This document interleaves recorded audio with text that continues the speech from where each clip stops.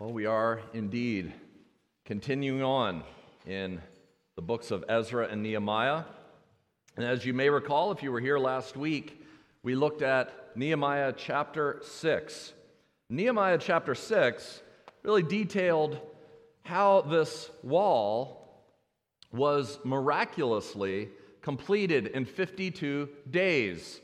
We remember they began the wall, and then they had a lot of hardship and trial and enemies surrounding them, attacking them. And then what we saw in last week's sermon in chapter 6 is that the enemies went directly after Nehemiah himself, and how God miraculously brought them through that, and through the help of their God, that wall was completed in 52 days, something that really made their enemies shudder when they realized that.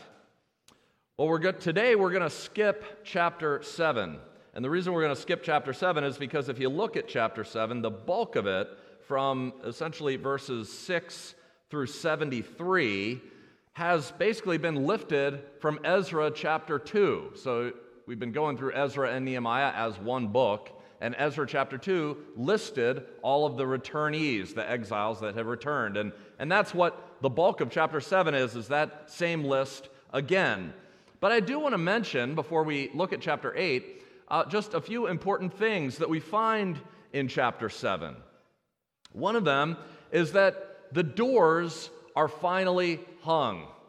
You remember how in chapter 6 they had built the entire wall, including the gates, but the doors had not yet been hung. And that's why those enemies became desperate, because they realized that now was the chance, if they were going to have any chance of attacking successfully before the doors were hung and barred and guarded, that was the time. Well, by this time now in chapter 7, the doors have been hung. They're open for part of the day, and then they're shut, and they're barred shut. And there are gatekeepers and singers and Levites that are appointed. And then we also see, which kind of brings us full circle as well, that Hanani, which was, remember, Nehemiah's brother. If you recall way back when Nehemiah in chapter 1 is told about the destruction that happens in Jerusalem, that the walls are broken down, the gates are burned with fire. That was his brother Hanani that goes and tells him that when he's in the citadel in Susa. And we see here in chapter 7 that his brother, who is a God-fearing man, he says, is essentially put in charge there in Jerusalem. If Nehemiah is the governor, then Hanani might be something like a mayor of sorts. So we see here that at the end of chapter 7, that all is secure, that everything has been appointed, the doors have been hung, the doors have been barred, and there is a security that we find. But the task is really only half finished. Some see the book of Nehemiah, when they look at it, they see it as a book of leadership, that really the book of Nehemiah, that's what it's about, is it teaches godly leadership principles. And it does do that. But that's not all it is. Some see that the book of Nehemiah is a book really about the building of a wall. And it does portray that, but that's not all it is. We see that the wall's completed, and yet there's still many chapters to go. And that's because the book of Nehemiah is more about the building up of the people of Israel than it is about the building of a wall. The wall plays a part in that. But the real rebuilding begins in the hearts of the people of Israel, which begins our text this morning, which is Nehemiah chapter 8. If you have your Bibles with you, I'd encourage you to open them up and follow along. I'm actually going to begin by reading the last part of the last verse of chapter 7. This is Nehemiah chapter 8. And when the 7th month had come, the people of Israel were in their towns. And all the people gathered as one man into the square before the water gate. And they told Ezra the scribe to bring the book of the law of Moses that the Lord had commanded Israel. So Ezra the priest brought the law before the assembly, both men and women, and all who could understand what they heard, on the first day of the 7th month. And he read from it, facing the square before the water gate, from early morning until midday, in the presence of the men and the women and those who could understand. And the ears of all the people were attentive to the book of the law. And Ezra the scribe stood on a wooden platform that they had made for the purpose. And beside him stood Mattathiah, Shema, Ananiah, Uriah, Hilkiah, and Maaseiah on his right hand, and Pedaiah, Mishael, Malchijah, Hashem, Hashbaddanah, Zechariah, and Meshullam on his left hand. And Ezra opened the book in the sight of all the people, for he was above all the people. And as he opened it, all the people stood. And Ezra blessed the Lord, the great God, and all the people answered, Amen, Amen, lifting up their hands. And they bowed their heads and worshiped the Lord with their faces to the ground.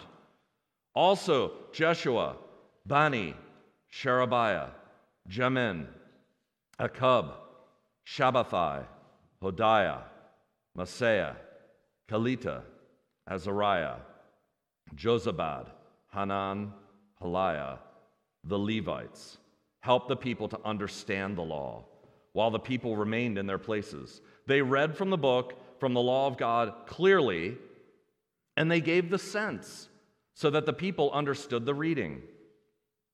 And Nehemiah, who was the governor, and Ezra the priest, the scribe, and the Levites who taught the people, said to all the people, This day is holy to the Lord your God. Do not mourn or weep. For all the people wept as they heard the words of the law. Then he said to them, Go your way, eat the fat, and drink sweet wine, and send portions to anyone who has nothing ready, for this day is holy to our Lord. And do not be grieved, for the joy of the Lord is your strength. So the Levites calmed all the people, saying, Be quiet, for this day is holy. Do not be grieved. And all the people went their way to eat and drink and to send portions and to make great rejoicing, because they had understood the words that were declared to them. On the second day, the heads of the fathers' houses of all the people, with the priests and the Levites, came together to Ezra, the scribe, in order to study the words of the law.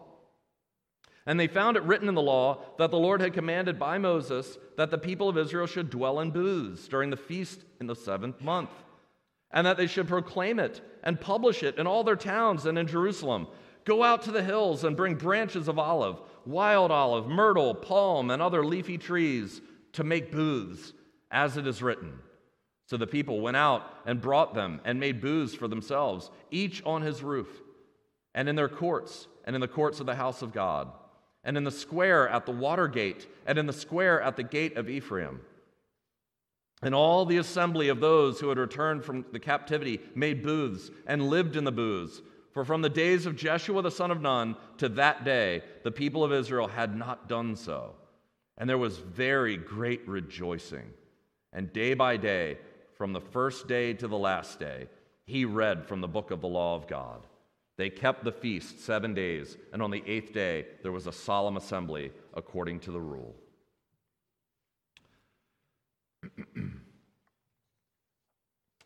So the wall was finished. And the wall was finished, we read in chapter 6, at the end of the month of Elul, which is what we would consider late September. Again, that's was one of the most amazing things about the building of that wall, is they built it during those hot summer months when it would have been the hardest to build the wall. And as we read at the end of chapter 7, what I read first, it says, When the 7th month had come, the people of Israel were in their towns. Now the 7th month was the month of Tishri, and it was a very important month for the people of Israel. That month was a month where they had 3 very significant celebrations. The first one is the one that we see here mainly described in our text. It was called the Feast of Trumpets. The Feast of Trumpets. It was really good that we had Jim here today on trumpet, because we could reenact that day today. We would know it today by Rosh Hashanah, that same feast. And then the second one that happened on the 10th day was called the Day of Atonement. The Day of Atonement. And today we would know that as Yom Kippur.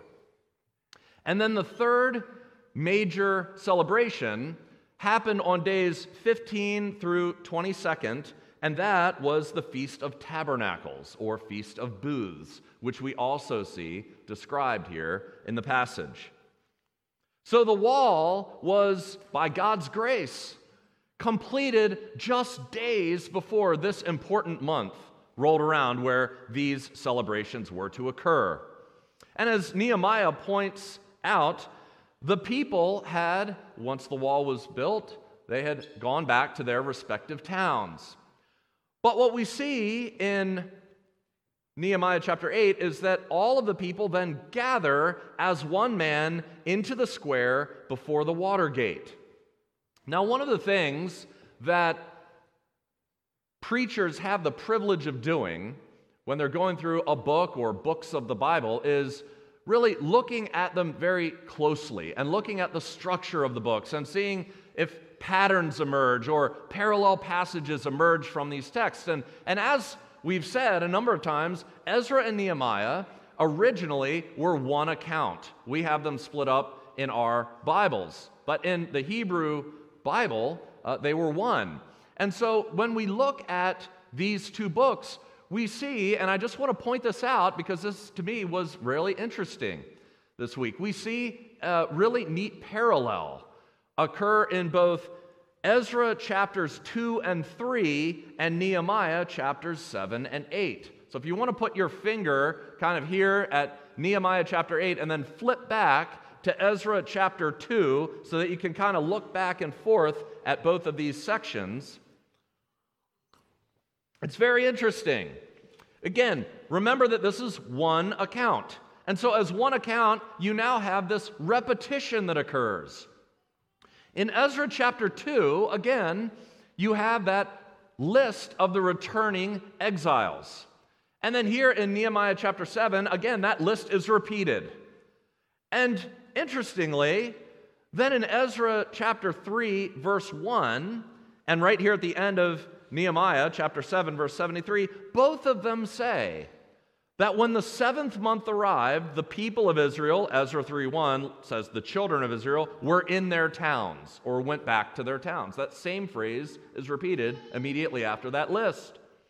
And then in Ezra 3:1 and in Nehemiah 8:1, both of them again say the exact same phrase, which is only found, I believe, in these two sections right here in the whole of the Bible. It says, the people gathered as one man to Jerusalem. So both sections, you find them retreating to their towns, and then in the seventh month, gathering together as one man. Ezra chapter 3, it focuses on two leaders, Jeshua the priest and Zerubbabel the governor. And in Nehemiah chapter 8, you have, respectively, the same thing. You have Ezra the priest and Nehemiah the governor. So you have again this parallel account. Ezra chapter 3 and Nehemiah 8 both focus in their own way on the law of Moses. Ezra chapter 3 and Nehemiah 8, they both have the people keeping the Feast of Booths. Ezra 3 and Nehemiah 8, interestingly, both talk about the people weeping and rejoicing. Those themes are repeated. And so we could see these as exactly parallel accounts, but there is one huge difference. And the difference, again, highlights God's graciousness to his people. Because in Ezra chapter 3, the exiles, that list, had just returned. And what did they return to? Yes, they returned to Jerusalem, but they returned to a city that was a smoldering ruin. In Ezra 3, there was no temple. There wasn't even a foundation to a temple that had been laid yet. There was certainly no wall. Everything was a pile of rubble. Still left there, the destruction from the invasion of Nebuchadnezzar. And we read in Ezra 3:3 that what the people did when they all gathered together as one man is they have this altar set up. There is no temple yet. So an altar is set up in the middle of the rubble, basically out in the open. Imagine there's no temple, there's no wall. They set up this altar in the middle of smoldering ruins, And what we see there is this quote, "Fear was on them because of the peoples of the land." So as they all gather together to worship God and set up this altar, they're all afraid because there is no security. They're wide open and they're surrounded by the same enemies that they have now. Only now, look at the very different scenario. The temple is now complete. The wall is now complete. The doors have been hung. The doors are barred, and there is no more fear from the people of the land. That statement is absent. Security abounds now. And so the people gather together as one man to worship God, the God who has brought them to this place. We know the exact date on which these people gathered together to celebrate. It was October the 8th, 445 BC. And we see this difference of how they feel secure, because they gather together, we see here in the text, not in a bunch of rubble out in the open, but they gather together in the square before the water gate. Here we have a description of the wall that they're now standing next to. This wall that is offering them this protection, this symbol of strength and protection. And what we see next throughout chapter 8 is a profound depiction of a worship service, the elements of which are still used in churches all over the world and still used here at Meadowcroft to this day. Notice, first of all, in this worship service, who it is who gathers together. It says that it was all the people. And again, this is people from all over the realm of Judah that have gone to their respective towns and have now gathered together in the city, in this square, by the great wall that has just been built. And this crowd of people, it would have included, as we saw with the building of the wall, all different types of people. People with all types of skills and talents and backgrounds. It would have included professional people, and it would have included manual laborers and artists, goldsmiths. They all would have gathered together as one. Verse 3 specifies that this crowd included men and women. And it also included, you see this quote, all who could understand what they heard. Now, scholars are virtually united on this, that what that phrase means is that children were there. That children were there with the men and the women, and that the only children that weren't there present were the ones who weren't old enough to understand the words that were being read, which means that it would have been infants and toddlers that would have been somewhere else, presumably. Men and women and children, all from different backgrounds and areas, gather as one man.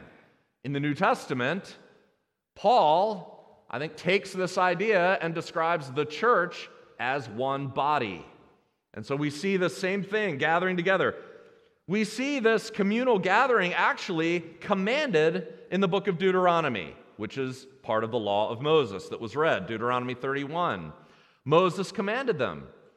At the end of every 7 years, at the set time in the year of release, at the Feast of Booths, again, here we are, when all Israel comes to appear before the Lord your God at the place that he will choose, you shall read this law before all Israel in their hearing.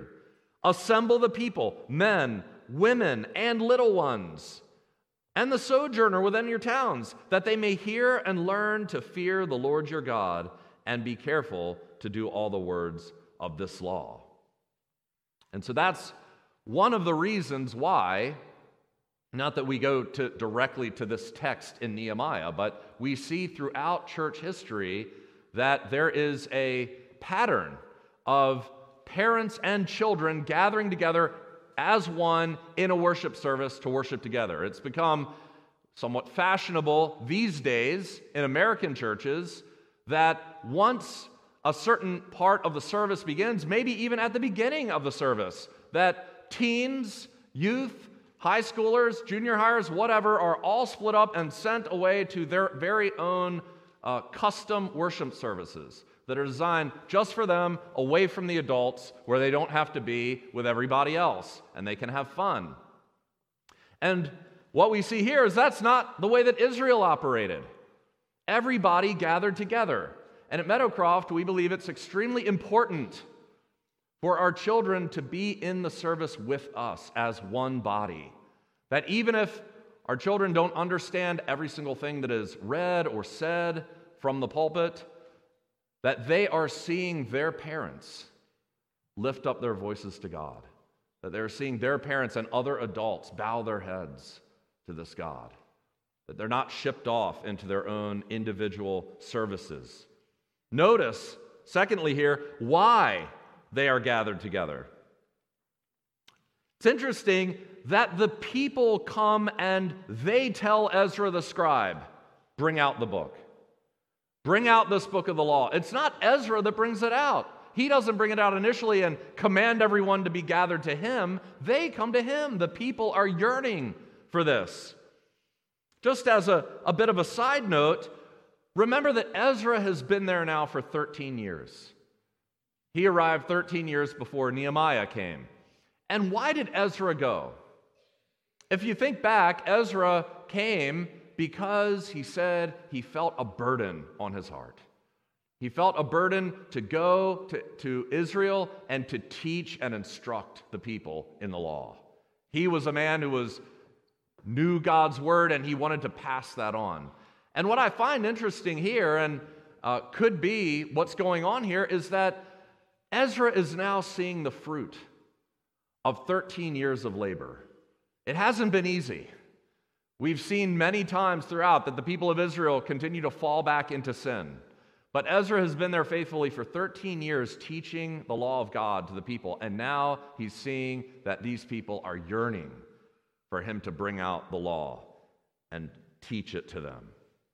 And notice here the absolute reverence that is shown in this worship service, the reverence that is given to this book, a book. Ezra, first of all, stands on what appears to be a huge wooden platform. The Hebrew word that we have translated here, platform, is actually the word for tower. So Ezra stands on something that is described as being a tower.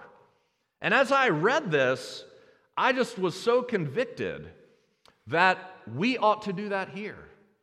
That the deacons and the property guys ought to build a tower for me here, so that when I preach, I'm standing up at the ceiling of this. No, I'm just kidding. But we do see Ezra. He walks up to this tower, and we do see in churches, don't we, that the pulpit is elevated. It's elevated here a little bit. That when you walk up to the pulpit to preach God's word, we see it here. And we see here 13 men, 6 on one side and 7 on the other, stand next to him as he carries this book up to the platform.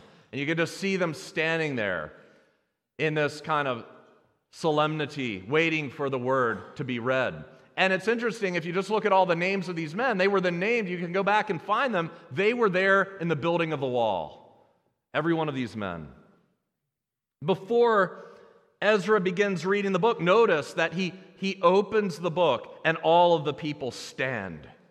And before he begins reading from the book, he prays and he blesses the Lord, the great God, in his prayer. And look how all the people answer, Amen, Amen, and they lift up their hands to heaven. And then after this prayer and they lift their hands, all of the people bow their heads and worship the Lord with their faces to the ground. And all of this even before he begins reading from this book. Have you ever seen a book receive such honor as we see in this passage? I remember one Christmas, my parents and I, and a girl that I was dating at the time, we went to see Handel's Messiah performed at the Meyerhoff Symphony in Baltimore. It was an amazing performance, and I still remember it vividly. And I remember after the performance was over, the conductor began pointing to different performers that night. And first he kind of motioned to the orchestra in general, and everyone gave a rousing applause. And then he pointed out specific soloists who had sung particular parts, and the crowd's applause got even louder. And then the whole crowd erupted into what I thought would be the loudest applause of the night when he turned and motioned for the choir to stand up. If you've ever heard Handel's Messiah performed, you know that the choir is the one that really steals the show. And I thought the applause couldn't get any louder, except that at the very end, the conductor held up the music score. And when everyone saw what Handel had written, and that's what we had just heard performed, the applause got its loudest, thanking and in a sense just applauding God for this man Handel who he had gifted. And it was amazing because I realized in that moment that even though most people there probably didn't realize what they were doing, I realized that really all of this applause was really for God, for gifting everyone who was involved in this entire thing. Well, Ezra began reading. And what we see here is that the ears of all the people were attentive to the book of the law.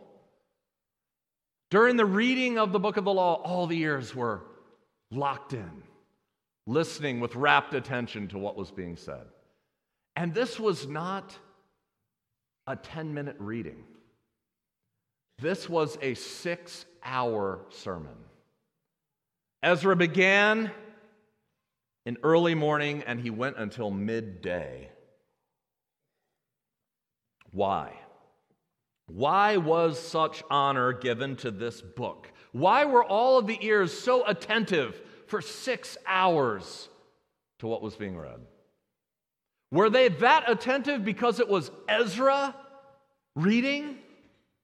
Were they all there with rapt attention for 6 hours because they couldn't wait to hear what Ezra had to say? Well, of course, it was Ezra who did the reading. So in one sense, they were there to hear Ezra read. But that wasn't ultimately who they were there to hear from. Well, who was it then? Was it Moses?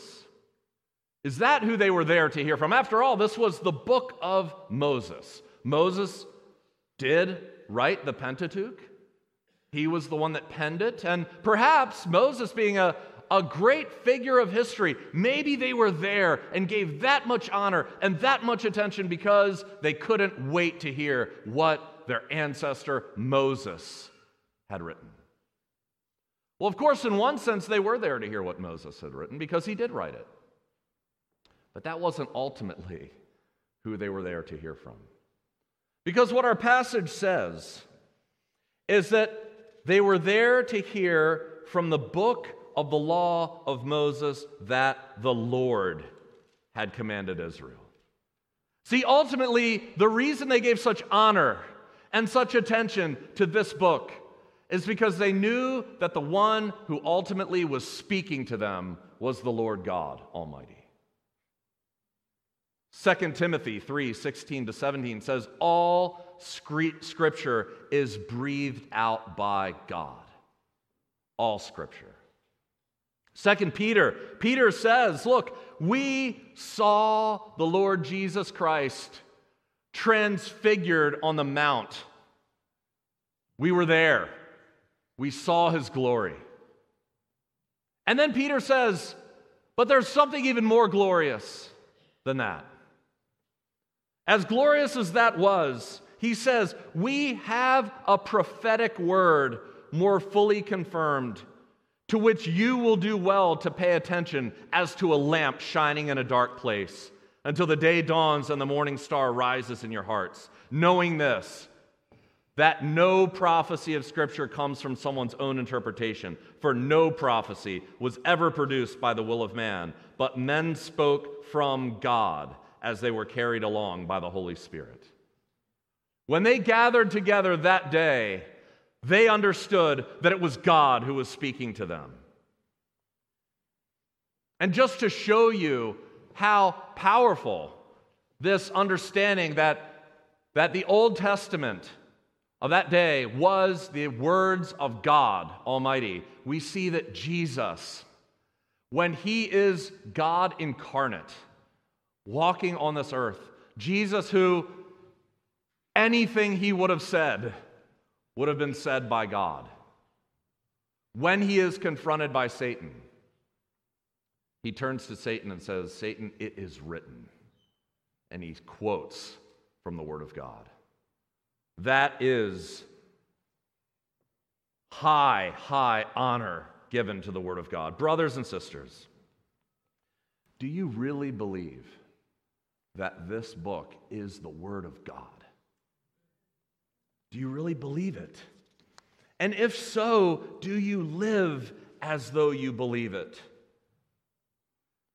Because you see here in this text that there is an insatiable hunger that we see in Nehemiah 8 to receive the Word of God.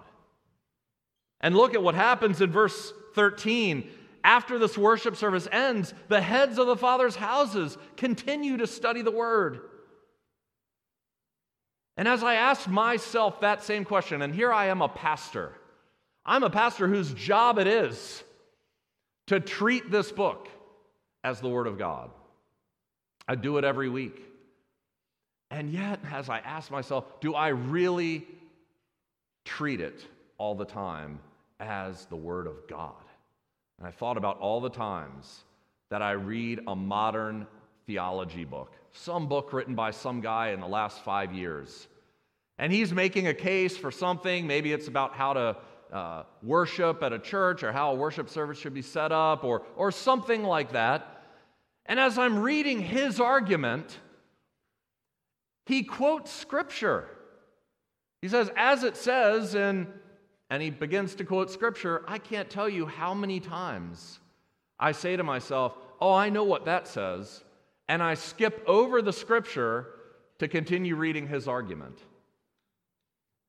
And so the only words that I'm skipping in this book are the only words that came directly from God himself. See, imagine, if you will, that you're on the front lines of a war.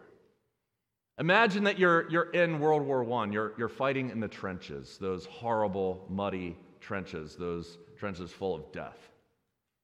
And imagine that you're wondering each day if you're going to make it out alive. And one day you get a letter from home. How do you treat that letter from home? Do you immediately drop it in the mud next to you and don't bother opening up the envelope? Do you open it up and skim it once and then throw it away? Or do you find a secluded spot, open it up, and read every word as if it was the last word you would ever read? Do you pore over it and meditate and think about what each word means? And do you pull it out day after day and read it again and again and again and focus on every word and think about what it's being said and carry it around in your back pocket every day because it's the most precious thing you have? St. Augustine said the Holy Scriptures are our letters from home. Christian, we are on a journey. This world is not our home.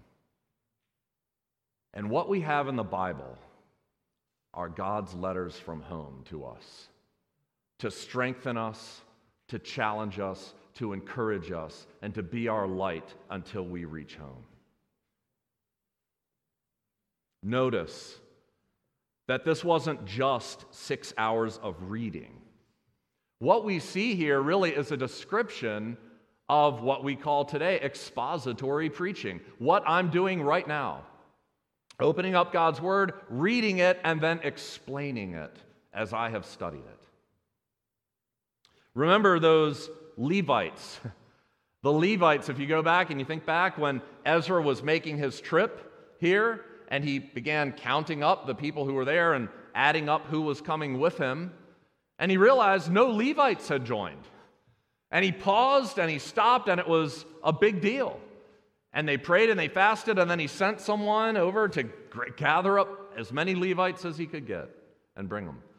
Well, we see here the Levites. We see them serving here. As Ezra is reading, some of these Levites, we find this in verses 7 and 8, are what the scripture says here is giving the sense of what's been read. They are expounding upon and explaining what Ezra has just read.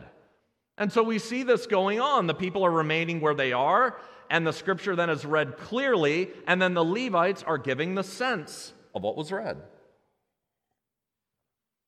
It is, again, a picture of expository preaching. Go back to our confession of faith. How is the word made effectual to salvation? The Spirit of God makes the reading, but especially the preaching of the word, an effectual means of convincing, converting sinners, and building them up in holiness and comfort through faith unto salvation. And what we see all throughout the Bible, not only here, but elsewhere, all throughout, is the word of God is preached to God's people. We see Moses preach. We see the prophets preach. We see Jesus preach. We see Peter preach. We see Paul preach. And then when Paul is ready to depart this earth, he knows that his departure is near. He's going to be killed, most likely, which he is. He writes a letter to Timothy, his student. And he says in 2 Timothy 4, I charge you by the presence of God and of Christ Jesus, who is to judge the living and the dead, and by his appearing in his kingdom, preach the word. Be ready in season and out of season. Reprove, rebuke, and exhort with complete patience and teaching. And that's what we see here is this preaching is going on. And what is the result of this preaching? All of the people begin weeping. All of the people begin weeping. Why? Well, if we go back to Ezra chapter 3, again, that parallel passage, we see that the people weep there. Why do they weep there? Well, remember, they weep right after this foundation is built. And they look at this foundation and they realize that the foundation of this new temple is nowhere near what the foundation of Solomon's temple was like. Some of the people who hadn't seen Solomon's temple, are rejoicing that a foundation's been laid. After all, before that there was nothing. But the people who had seen the former glory, the older people, the people who had been there to see Solomon's temple when it was in all its glory, they were the ones who were weeping at the sight of this new foundation. And as I mentioned in that sermon, I think it was more than just, what we had before was so much better. I think what caused a lot of the weeping the first time was also the realization that it was their sin that had caused the destruction of Solomon's temple. It was a direct result. God had told them, if you continue to sin, this place will be destroyed. And God did. But why are they weeping now? I mean, after all, everything is fixed, right? The foundation's been laid, the temple has been built. Now the walls have been built. Everything is fine. There is no more fear. No more fear of the peoples of the land. So why are they weeping? Well, I believe it's for the same reason as before. Because yes, the people have the temple, they have the walls, they have the gates, they have the door, they have the guards. In that sense, they have security. And yet, in the presence of a holy God, they stand condemned. Romans chapter 3, verses 19 to 20 says, Now we know that whatever the law says, it speaks to those who are under the law, so that every mouth may be stopped, and the whole world may be held accountable to God. For by works of the law, no human being will be justified in his sight, since through the law comes knowledge of sin. You see, whatever material blessings they had, and they had a lot, what they realized in that moment when they heard the law of God read is that they are still sinners. And the sin that was exposed by the law of God in Moses' day is the sin that was exposed in this day, as Ezra read the law. And Nehemiah reminds them of God's holiness. 3 times in verse 9 and verse 10 and in verse 11, the people are told, this day is holy to the Lord your God. God, they're reminded, is the Holy One, before whom sinners are condemned. And yet, curiously enough, 3 times immediately after being told that this day is holy to the Lord your God, in verse 9, in verse 10, and in verse 11, the people are, however, told not to mourn or grieve, which doesn't really make much sense. Because if you're a bunch of sinners and you've had the law of God read to you and you realize that you've broken God's law and that you are condemned, why would you not weep? Well, the reason is given in verse 10. In verse 10, we see, do not be grieved, for the joy of the Lord is your strength. The Hebrew word here for strength, it means mountain stronghold. It means place of refuge. It means fortress. It's interesting that that's what's said when here they are standing next to what they may have perceived was their stronghold. As they're standing next to this wall and feeling very much able to get together without fear and have this 6-hour worship service, they are reminded that it is not the wall that is their strength. It's not the wall that is their stronghold or their fortress. Because even though they are safe in a sense by the wall, they are safe only from the peoples of the land.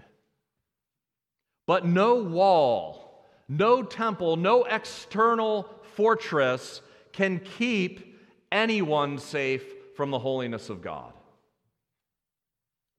And so they wept. They wept because of their sin. In the face of the holiness of God, that wall that they were standing next to provided no such refuge. And so they were reminded, lest they forget, of where their refuge truly lay. The joy of the Lord is your strength. The joy of the Lord is your refuge. The joy of the Lord is your fortress and your stronghold. What does that phrase, the joy of the Lord, mean? Because you can understand that one of 2 ways. You can kind of translate the joy of the Lord to mean the joy that God's people have over Him.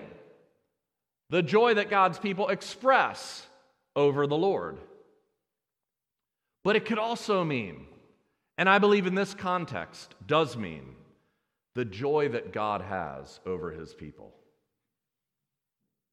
I think in this context, when they are confronted by the law of God, such that it makes them weep, the only thing that could be a refuge for them is God's joy for His people.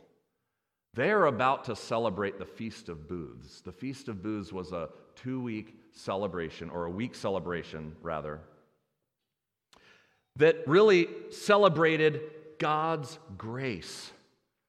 Because the Feast of Booths remembered back when they were slaves in Egypt, completely captive to slavery and without hope, that it was God's joy over His people that caused Him to remember them and send a deliverer and bring them out of slavery. Who were these people?